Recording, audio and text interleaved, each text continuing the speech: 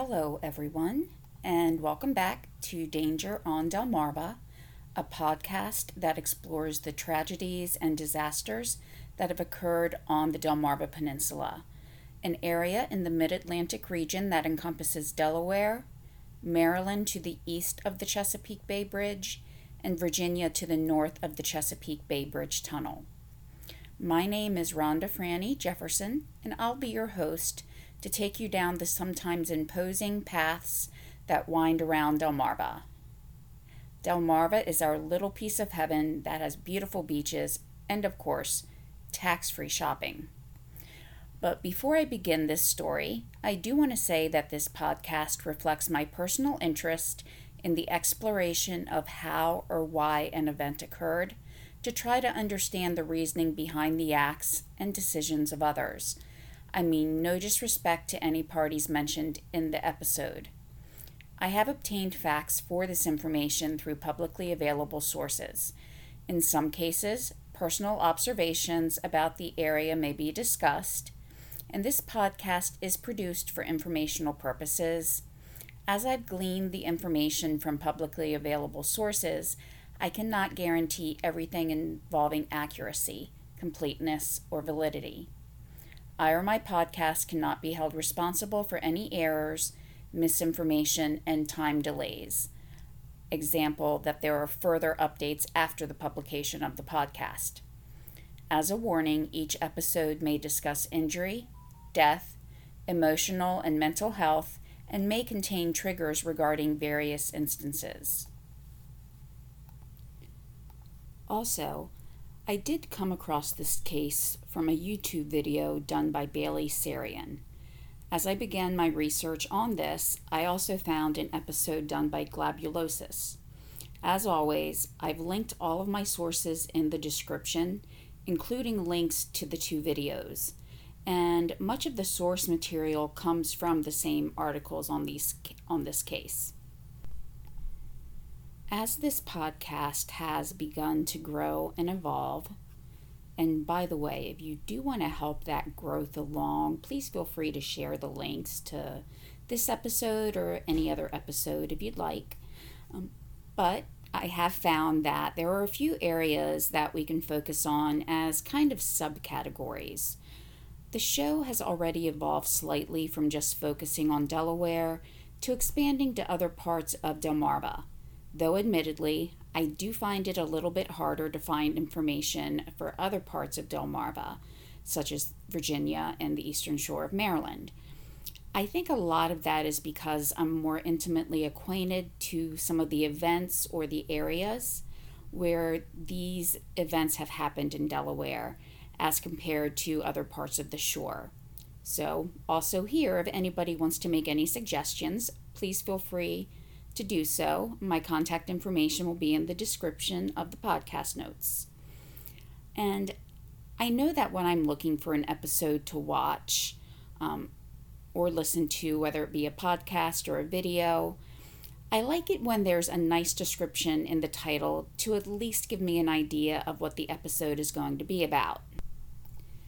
As I've done research, read different articles, or just tried to find different events that I could report on or do an episode on, I have found that some events may actually start in Delaware but actually end in another part of the country, or the opposite.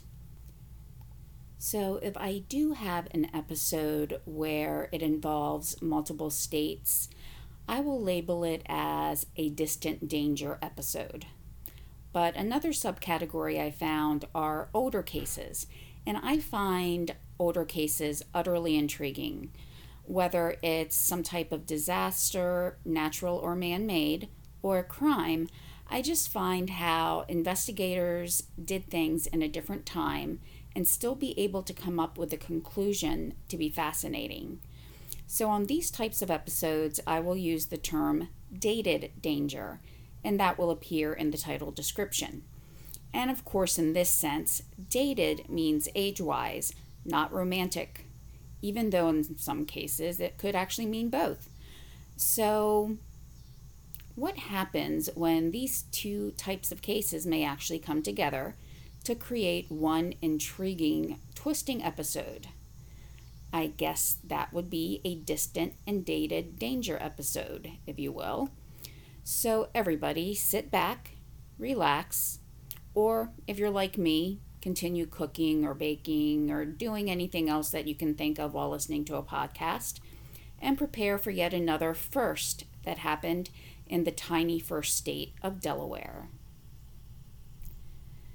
The term turn of the century can mean different things to different people. When I hear that, I think of the term as going from the 19th century into the 20th. However, as we're now in the year 2021, to many people that term also represents going from the 20th to the 21st century. Now, granted, that does make me feel just a little older than I want to feel, but, today I will be talking about the first turn of the century that comes to mind to me. The first turn of the century that I recall hearing about, which is starting in the late 1800s and going into the early 1900s. So by this time, America had expanded out west and it was no longer considered a wild frontier. I think that when people look back at this time, again, the late 1800s to the early 1900s, people may think of this idyllic time, but also still think of a time where the West was wild and don't really put these two conflicting notions together. But the West, in many ways, was being tamed. And that idyllic time where men were truly gentlemen and the genteel ladies walked along the street with parasols to protect their delicate skin from the sun, and where they spent their idle time doing cross-stitch all day. And yet these same people lived with secrets that made them put on a mask in public to hide how they really felt, how sometimes they felt stifled and downtrodden and didn't really have a way out. So was this truly an idyllic time when these same women didn't have a right to vote, when there were just social injustices that were running rampant throughout not only America, but much of the world, and whether or not we want to face it, still does? Well, we can see that a lot of these notions are conflicting, wild but tame, moral yet hypocritical. So just as we may think that we're living in a time so advanced that there can never be another time period like now, those at the former turn of the century probably thought the same thing, as the expansion across the country had reached its westernmost point, and those cities were flourishing. They no longer had to travel by coach or horse and buggy from one end of the country to the other. There were trains that would allow relaxation and rest while you let others do the driving. And these travel advancements allowed for the three main players in the events that occurred at the turn of the century to actually take place. So let's learn a little bit about these people. There will be three that are the primary people in this event. So this can get a little confusing. There are, of course, different timelines for different players of this crime, and we would definitely expect that, but eventually they all do come together, and those timelines become intertwined. So first, really the driving force behind this whole case, John Dunning. I guess we could really describe Dunning as a kind of journalistic rock star of his day, if his day actually had rock stars. But as a journalist, he dashed off to parts of the world that most of his readers could only dream about. He was in a position to regale his readers with action that they otherwise would not have known about in such detail. He rose to fame when he had been in Samoa in 1889. There was a little bit of unfriendly rivalry going on between the naval forces of the U.S., Great Britain, and Imperial Germany, all over who was to be in line to be the new monarch of Samoa.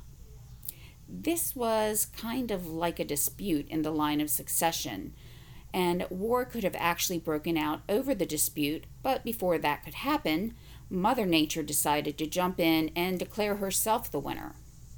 Most of the German and American fleets had been destroyed by a typhoon, and the HMS Calliope from Great Britain was able to limp out to sea and survive. Dunning was there to report the whole thing, and his coverage landed him many accolades. So the next person up is Mary Elizabeth Pennington.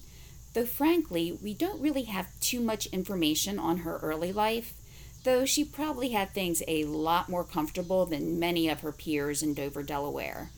Mary Elizabeth was the daughter of a very influential man, former Attorney General and former Congressman General John Pennington.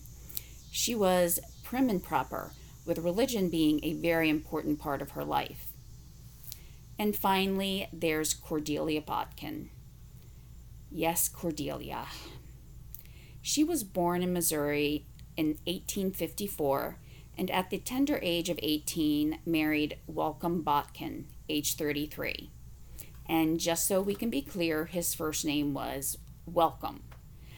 I did read one headline while trying to research this, and I really couldn't make sense of that headline until I saw his name mentioned in another article, and with the W in Welcome being uppercase, I finally realized that was actually his name. But Welcome Botkin was affiliated with the Missouri Valley Bank in Kansas City. Cordelia and Welcome had a son named Beverly.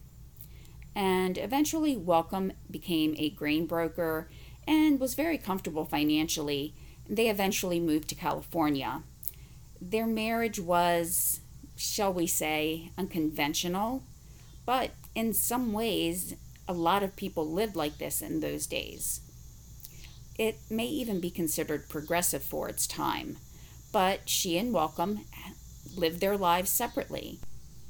Welcome lived in Stockton and had a mistress of his own, and while he lived there, Cordelia lived in San Francisco. He did pay Cordelia a monthly allowance to help support her, and he would come to visit her that one time a month and give her that allowance, but also meet with his mistress at the time. So nobody was really hiding their indiscretions that well. The women in Cordelia's neighborhood knew her very well. She would brag to anyone who would listen that she had pictures taken of her over 100 times.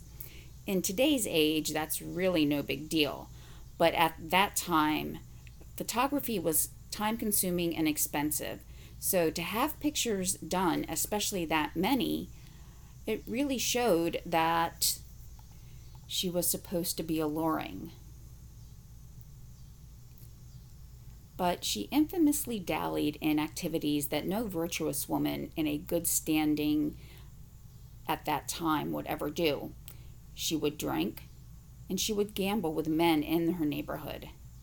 Cordelia was known to be, well, she didn't really abide by social conventions of the time.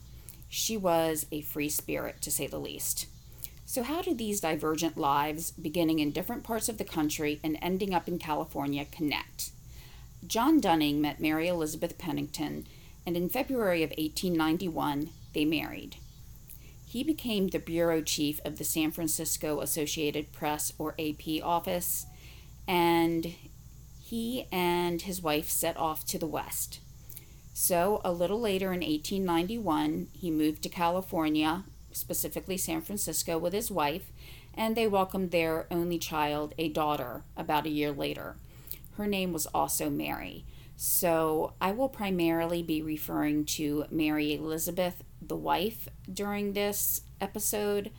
So if I were to use the term or name just Mary, that would mean I'm referring to the daughter. Now, John Dunning must have been a ladies' man, even though the descriptions of him were not really that flattering at times. But, even without the term rock star in that era, he was really living the rock star life. And the first thing many of us think about when we think about the rock star life would be women swooning all over him. And so, yes, He had women swooning all over him as he told them about his tales of adventure. Now, Cordelia happened to meet Dunning in 1895. John saw Cordelia while he was riding his bike in the park. It broke down near a tree where Mrs. Botkin was soaking in the glory of the day. Botkin was about 9 years older than Dunning, but she did have this charisma, this draw that made Dunning and actually other men want to latch on to her. As I said before, Cordelia was this social butterfly, and she actually ended up introducing John to areas of the big city that he really didn't know about, areas of the city where Mary Elizabeth wouldn't even dream of going. And while maybe discretion might have been used a little bit at the beginning of the affair, it did not last, not at all. Soon, Cordelia and John Dunning were inseparable, but Dunning began to drink heavily. He started to gamble, and he gambled away boatloads of money. And eventually he lost his job, both due to his drinking, hence unreliability, as well as stealing money to pay for gambling debts. He stole $4,000. That would be over $120,000 in today's money. So at this point, really, he's lucky he just lost his job. So as we can see, the mighty were falling. Now, Mary Elizabeth decided that she was not going to take him cheating on her, and she left, taking their daughter back to Delaware with her. She was embarrassed, humiliated, because the whole neighborhood knew that her husband was having an affair. They knew he was drinking, and she was not going to put up with it. Now, as time passed, John began to suffer even more financially. He lost his home, and Cordelia had also moved from her home into a hotel, the Victoria Hotel. So Dunning actually moved into that very same hotel, basically living off Welcome Botkin's dime. So even though by this point their affair was the most open secret in San Francisco, it would have provided a perfect cover. They just happened to live in the same hotel and each had a different room. So Dunning and Cordelia were close, and even though they were still technically married, they were together. Now, Dunning would discuss his wife, reminiscing about the times that they had together, how she loved to eat her chocolates that she could find in San Francisco, and how she used to spend time with her friend Mrs. Corbailey while living in California. Now, these may seem like odd things to bring up, but for some reason he did. I'd like to think that maybe he was just showing his hand that he was missing the life that he had lived with his family, and he was regretting some of the decisions that he had made. But Dunning and Cordelia's affair was not short-lived. It lasted at least 3 years. But in March of 1898, it seemed that things were looking up for Dunning. All may have been forgiven with the AP, and he was offered a job. A new assignment was on deck for him, which involved the Spanish-American War. He was to go to Cuba and Puerto Rico to help cover the Spanish-American War, and this allowed John Dunning the opportunity to leave California, to start fresh in a sense. So he informed Cordelia that he was not going to come back to San Francisco, and he was not going to come back to her. She was upset, distraught, and even knowing that he was not going to return to her, she followed him to the ship as he set off for his assignment, crying the whole time. Now, as John was on assignment, Cordelia stewed. She knew what reason John would have not to return to her. She knew it had to be his wife, that he was going to reconcile with her, and that is truly what he was planning to do. Again, I hope to think that he had learned the error of his ways and that he was ready to settle down, and he realized what a strong and good person Mary was, and that he was losing his daughter too. He needed to work to recapture that trust that they once had in him, and it sounded like he was willing to put in the work. But Cordelia could not stand the thought of him going back to Mary and his daughter. And as the saying goes, if I can't have you, nobody will. And it doesn't matter to her that she was married, or that he was married, or that anyone was married, because the only one seemingly taking their vows seriously was Mary Elizabeth. But Cordelia let a plot start to form, a plot to get all the obstacles out of the way and ensure that Dunning would come back to her, that even if he went back to Mary Elizabeth, she would not take him back. Cordelia sent a letter to Mary Elizabeth, in which she embellished the characteristics of Dunning's mistress, singing the praises of this mistress, which means she was trying to rub salt in the wounds that Mary Elizabeth had. The letters suggested that she should not take Dunning back, even if he tried to work his way back into her good graces, and she signed the letters, "A Friend." Mary Elizabeth kept these letters. With Cordelia's next actions, we have to remember that she did not have access to information about forensics or investigative tools, how crime scenes work, or, as it seems, sometimes just basic common sense. And while the investigators at that time really were limited in their forensics, she did not give them enough credit, I don't believe. So there were a few things that Cordelia needed to do to set her plan in motion. She visited a candy shop or a chocolatier, ordering bonbons, remembering how much Mary Elizabeth loved her chocolates. But she did ask that the bonbons not be placed all the way to the top, that she wanted a little extra space in there. She also asked that the box not show the name of the store. Next, she went to a department store called the City of Paris, and she bought a handkerchief. Now, the City of Paris really was kind of like the Saks Fifth Avenue of their day in San Francisco. Then she visited a chemist, or as we would say, a pharmacy. That was Al Drugstore. That's Al, O-W-L, drugstore, and she bought some arsenic. Now, the chemist was curious as to why she needed such a harsh substance, and she said she needed it to clean a straw hat. Now, even when he informed her that there were other ways to accomplish this, she insisted on the arsenic. Somewhere along the line, she ran into a female friend and had a conversation. She asked if she knew how poisons affected the body and if she had to sign for registered mail. Very interesting questions. I have a feeling that if someone asked those questions today, someone might be making a call to the police, or hopefully they would. But finally, she did make it to the post office, where she sent the package on its way to Delaware. Though I did not have the exact order of events listed in an article, all of these events did have to take place in order to achieve her diabolical goal. So on August 9th, 1898, Mary Elizabeth Pennington Dunning received a box of chocolates with a handkerchief and a note that read, "With love to yourself and baby, Mrs. C." She most likely thought that Mrs. Corbailey, her friend from San Francisco, was thinking of her and sent her some sweets.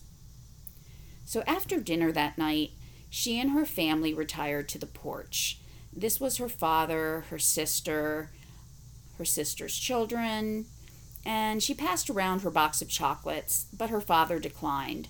There were also some people in the neighborhood who did happen to pass by, and Mary Elizabeth was more than willing to share some candy with them. So it wasn't too long, though, before many of the people started to feel sick, including Mary Elizabeth and her sister Leila Dean. Some people recovered, but the doctor said it was most likely food poisoning from the corn fritters they had earlier that night for supper. But John Pennington, remember he's the father, the former Attorney General and Congressman, he did not get where he was in life just by rolling over when he thought something was wrong. He had also eaten those corn fritters, but he was not sick. And while others who had eaten the chocolates recovered, his daughters, Mary Elizabeth and Leila Dean, continued to suffer, feeling agonizing pain to their stomachs, having the life forced out of them. Mary Elizabeth and Leila Dean both passed away. John Dunning had lost his wife and sister-in-law. Pennington had lost his 2 daughters, and little Mary Dunning lost her mother and aunt. John Pennington contacted other doctors. He knew that this could not have been food poisoning. The others had recovered, but the candy was the only common denominator. Some who ate the candy ate less, or they ate the harder pieces of chocolate and they were spared. Pennington sent for his son-in-law, letting him know that Mary Elizabeth had died. Pennington also knew about the letters that Mary Elizabeth had received, and once he had these letters in his possession, he could have the handwriting compared. When Dunning did arrive back from Puerto Rico, he recognized the writing: Cordelia Botkin. The Dover, Delaware police contacted their counterparts in San Francisco, and investigators even took their evidence by hand across the country to California. And remember, even though the trains made things more convenient, this was not something that just took less than a day like it would be now to fly from one part of the country to another. They had to go by train. And San Francisco did treat this case with priority. Chief I.W. Lees headed the investigation. And just a little random fact, thank you Jim Fisher and Bailey Sarian for pointing this out, Lees was the first person to use photography of criminals taken after arrests. He really was the first one to make use of what we now know as the mugshot. So I can say this was probably one picture that Cordelia did not want taken. The investigators tracked down everyone who could provide evidence, though this evidence was mostly circumstantial. The clerk at Haas Candy Store was located. She ID'd Cordelia because it was not often that people asked to have the box left a little empty. I mean, if someone's going to buy chocolates, they want it filled up. This was not a time where someone could just walk into any store and buy a candy bar. This was a luxury. Now, the clerk at the City of Paris department store recognized her because she said that Cordelia looked just like her mother, who had passed away. And upon providing a picture of her mother, the resemblance was uncanny. The chemist also remembered her because, well, she bought arsenic to clean a hat. And the post office clerk, his name was John Dunnigan, and he remembered her because the name on the package was so close to his own, with the package being addressed to Mrs. John Dunning. Handwriting examiners agreed that the letters were written by Cordelia, and after obtaining a warrant, Lees and the San Francisco PD searched Cordelia's room at the Victoria Hotel and found remnants of the chocolate packaging. So this was not a case of she did not bother to cover her tracks. This was a case of leaving little chocolate crumbs to follow her by. So yes, there was enough evidence now to charge Cordelia. She was found at her sister's house, and things must have been a little different back then. The police told her that she could pack her things to come with them. So she packed a trunk so heavily laden that it took 2 officers to carry. Not that I ever plan on getting arrested, but I can imagine the look on the officer's face when I asked for them to give me a moment while I dig out a suitcase or 2 and pack. I really don't think that would go over well. So this case was the first murder by mail case. It was also the first time that crimes took place in different jurisdictions of the U.S. where they were to be tried. And just a side note, I find this a little hard to believe that this hadn't happened before by the end of the 1900s. The end of the 1800s. But I'm wondering if back then, if something took place in one county but a part of the crime was done in another county, if the jurisdictions just kind of worked things out amongst themselves. But in this case, there were two very distinct jurisdictions. There was a different city, county, and state, and it was about as far as you can get from one part of the country to the other. I can just imagine, too, that Delaware wanted the case because of John Pennington's influence. But California won out with the argument that Cordelia could not be charged in a place that she had never been. Also, something interesting in this case was the use of handwriting examination as evidence. Handwriting and document investigation was really not used that much at this time. I would not even say that it was in its infancy. It was prior to that. It was not recognized truly as a form of science. But in this case, there were 3 experts who examined the documents to see if the handwriting on the sent letters, on the letter that came with the candy, and a sample of Cordelia's handwriting matched. Now, having this testimony in such a high-profile case really vaulted this science into the mainstream. One of the handwriting examiners was Daniel Ames, and he eventually wrote Ames on Forgery, Its Detection and Illustrations, in 1900, so not too long after this case actually took place. So while the evidence was circumstantial, there was a lot of it. Proceedings really were the most exciting thing that was happening in San Francisco at this time. And the public gathered outside the courthouse each day. I kind of equated it with like Real Housewives of San Francisco, extremely old school edition. The prosecution witnesses were amazing in this case, though. John Dunning seemed to have even grown a stronger backbone and refused to name some of the other women that he had been with.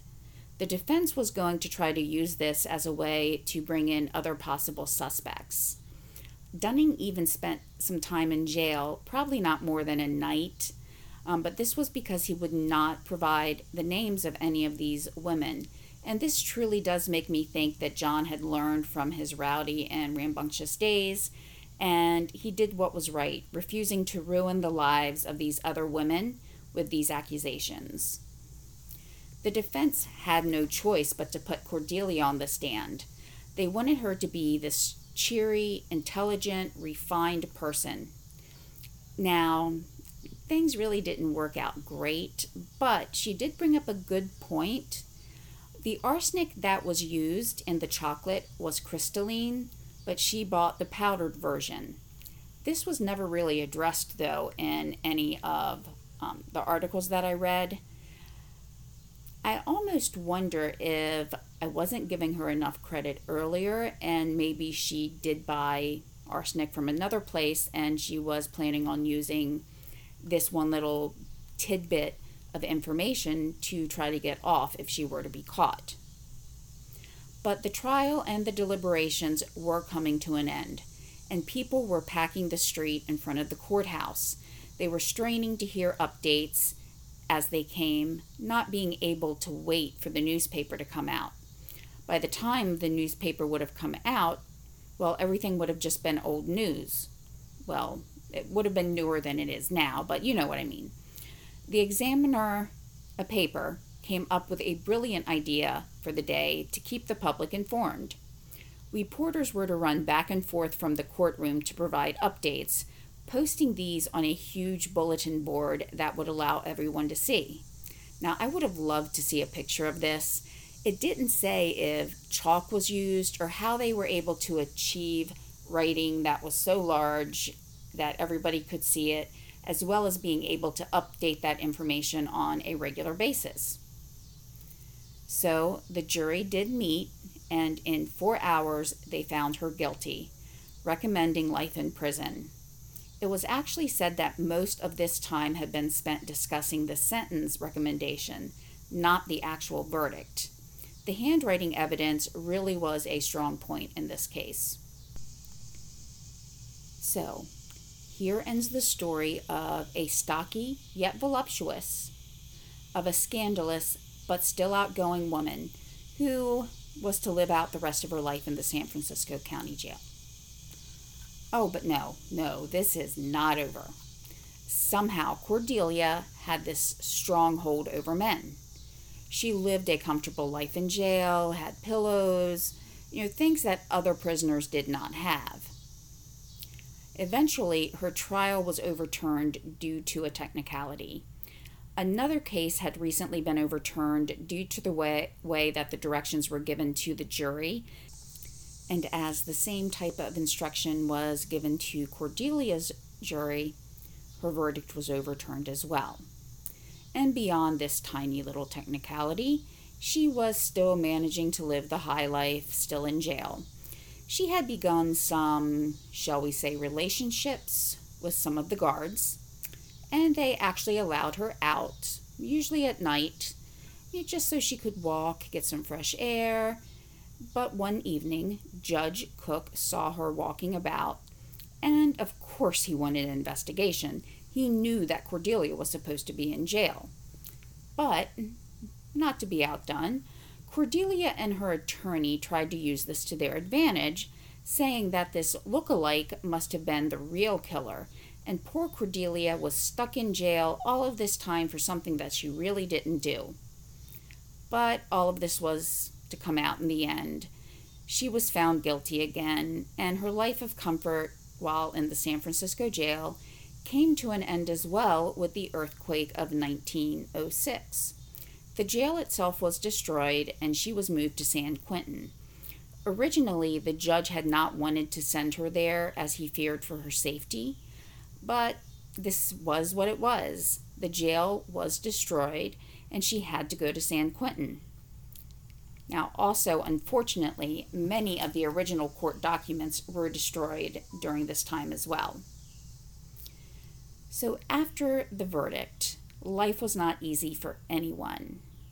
John Pennington had lost 2 of his daughters, even though he did have his grandchildren to love. Leila Dean's children lost her mother. Mary was left without a mother, and while she still did have a father, I believe he was probably racked with guilt, knowing that if he had never gotten involved with Cordelia Botkin, none of this would have happened. Welcome Botkin divorced Cordelia.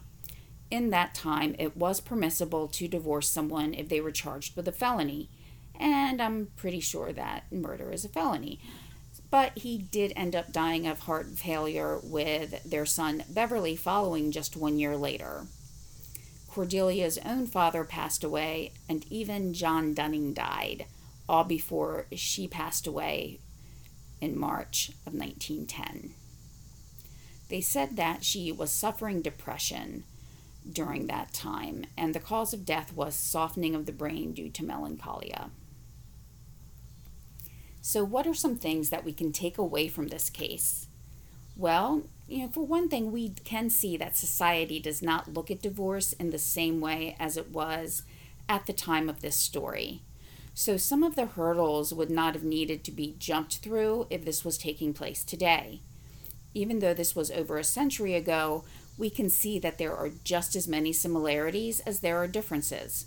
Today, things may have moved faster because of email or social media, sometimes quicker mail times, even though, honestly, in this case, it seems like the package made its way from California to Delaware pretty quickly. Also, social conventions were different, and while probably no one thinks of a divorce in completely positive terms, many people today understand that sometimes a divorce is better for the parties involved to avoid any further animosity. In the late 19th century, divorce was not common, and people really just had to learn to live with their situation. So, Cordelia and Welcome, John and Mary Elizabeth went through their life tied together by a piece of paper that says that they are still married. And I am in no way trying to demean or diminish the importance of marriage and the vows that we take when we do get married. But what I am saying is that we do now recognize that sometimes divorce is the better option rather than staying together with someone that you're no longer compatible with. So I do find it interesting that even though we do now live in this time where it's easier to get a divorce, some people still do turn to crime to get what they want, such as getting rid of their spouse. But in this case, really, would it have worked? I don't think so. I don't think that Dunning would have gone running back to Cordelia when his wife had died, even if Cordelia had not been caught. I think that he would have reflected on the life that he had missed out on and tried to change so that he wouldn't fall back into the proverbial den of iniquity. And Cordelia, she was really such an enigma in this case. On the one hand, she exuded this confidence, and this confidence made men bend to her will, though every description of her said something like she was stocky or she was stodgy. And so while she did have this confidence that just seemed to ooze from her, she also, in my opinion, suffered from a severe lack of self-esteem during the affair. The letters that she sent to Mary describing herself in glowing terms, I feel, was just her living her life through those letters. That was the life that she dreamed of. And these letters were also to serve to drive a wedge between Mary Elizabeth and Dunning. And I would really like to know more about Cordelia's younger life. I would like to know how she met Welcome and how an 18-year-old came to be married to a man that was almost twice her age, and to find out if she married out of love, necessity, or expectations. And if I could go back and ask the jury a question, I would. Just staying out of the political realm of the current day, at the time of this case,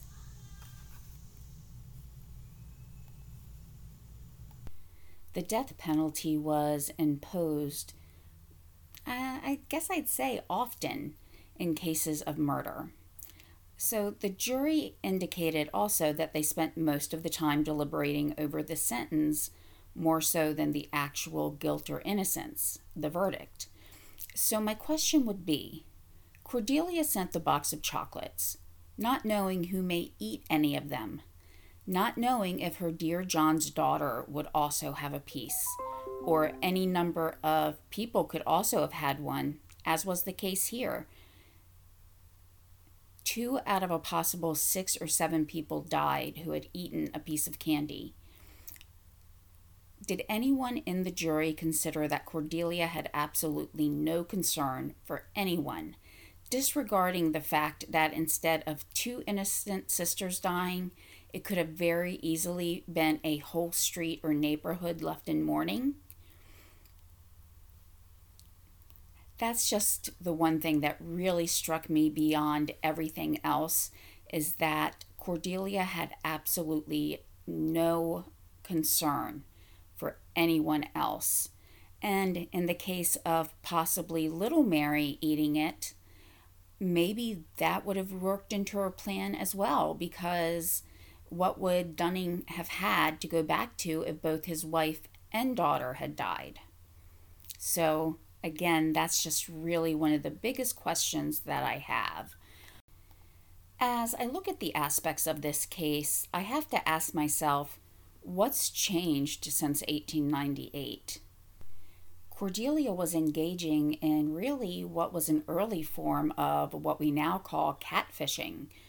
Sending correspondence claiming to be one person a friend, maybe not catfishing in some of the same ways that we think of it, but pretty darn close. If this was to take place today, like I said earlier, it could be like the Real Housewives of San Francisco. And while I did not find this mentioned, I wonder if some of the newspapers used who John Dunning was to their advantage.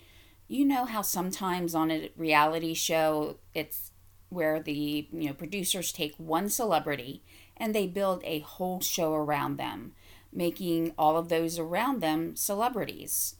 So we had John, who was a renowned journalist who had fallen down on a well-traveled path that led to his destruction. And while he may not have been a household name, If somebody saw a headline that read, "Famed journalist's lover kills wife in Delaware while in California," not only would the confusing headline draw people's attention and curiosity, so would that word famed. How many times can we be browsing through something and see one famous name or even just something that indicates someone might be famous, and we click on that article? I mean, not to name names, but thinking about 20 or so years ago, there was a certain family, they were barely known, but then one day the daughter is caught on a kind of explicit tape. And then there's also a link to a famous trial that had taken place, a link to a former Olympian. And before you know it, everybody in the family is famous. Their friends are famous. Just their pets are even famous. Thought of someone famous doing something dangerous or scandalous always draws people in. And now, have people learned to be honest in their relationships, to be themselves? Or, when someone does realize what they need, do they try to rectify their mistakes? Or will the past come back and rear its powerful and destructive head? And are these things that we can actually change? What can be done to try to prevent tragedies like this from happening again? But it seems like these stories never end. I'm sure probably that if we were to somehow find information about, couples 1500 years ago, we would find that people cheated on their partners. We can actually see that in some of the history texts. We think of Cleopatra, one of the most infamous scandals of the day. So things like this will always be there. There's human nature, and we don't have a way to 100% predict human nature. So if this earth lasts 1500 years from now, we will probably still see partners cheating on each other. And part of the issue is that we cannot look at each relationship as a one-size-fits-all approach. What may be good for one marriage may not fit another marriage. I look at some relationships, and I know some people where they work with their spouses all day long, then they come home and they're with them all evening, all night, and they love it. I personally could not do that. I need my time apart. My husband needs time apart from me. And if we spent too much time together, we would really start to know what the other was thinking by the scowl on our face and realize it was time for one of us to just get out of Dodge for a couple of hours. And as all aspects of a relationship are looked at, there can be dozens of tiny differences between the types of relationships, between the individuals within that relationship. So there's really no good answer to say, if we apply all of these ideas and concepts, no one will ever get murdered because of a love triangle or a rectangle or even a pentagon if we welcome Botkin's mistress into this whole geometry class. Was the time period where this case took place too restrictive by not allowing people to dissolve a marriage and move on with their lives if it didn't work out? Or is today too permissive? But we still have this happening. So either way, affairs happen. Murder happens because of those affairs. And it seems like the old saying is holding true. The more things change, the more they stay the same. Everyone, I'd like to thank you for hanging in there on a longer episode. I do find this case rather intriguing. It's really interesting to just know that a little over a century ago that, all of this took place. How I know when I look at that time period, there's just a lot of conflict in my mind of it was a simpler time, but it was sometimes more complex. It was supposed to be a more refined time, but we can see that it wasn't always that way. So it's just a very interesting time period where things were changing, people were changing, their views on things were changing, and you have this whole new revolution with transportation. Not too long after that, you have flight coming into play. So, I'm just kind of a history buff too. So this was just a really good story for me to kind of dive into, and really to see how some of the things have stayed the same, even though we're 120 years on from this.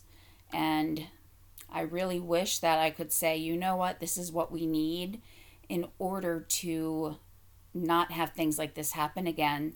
But there really is no clear cut answer. As long as humans are humans and we all have feelings and idiosyncrasies and events in our life that have impacted how we see life, have impacted our belief system. We're never going to be able to predict 100%. And that's why it would be really interesting to know what Cordelia's early life was about. And I hope everybody enjoyed this story. I know we did delve off of the Eastern Shore for a little while there, but the actual murder did occur in Delaware. It, depending on how one looks at it, the murder happened in Delaware. But again, I just found this to be a very, very interesting and unique case. So, again, if anybody likes this content, please feel free to, share with friends, family, anyone that you think might like. Just, I don't want to use the term true crime, but, tragedies, so we can try to learn from them.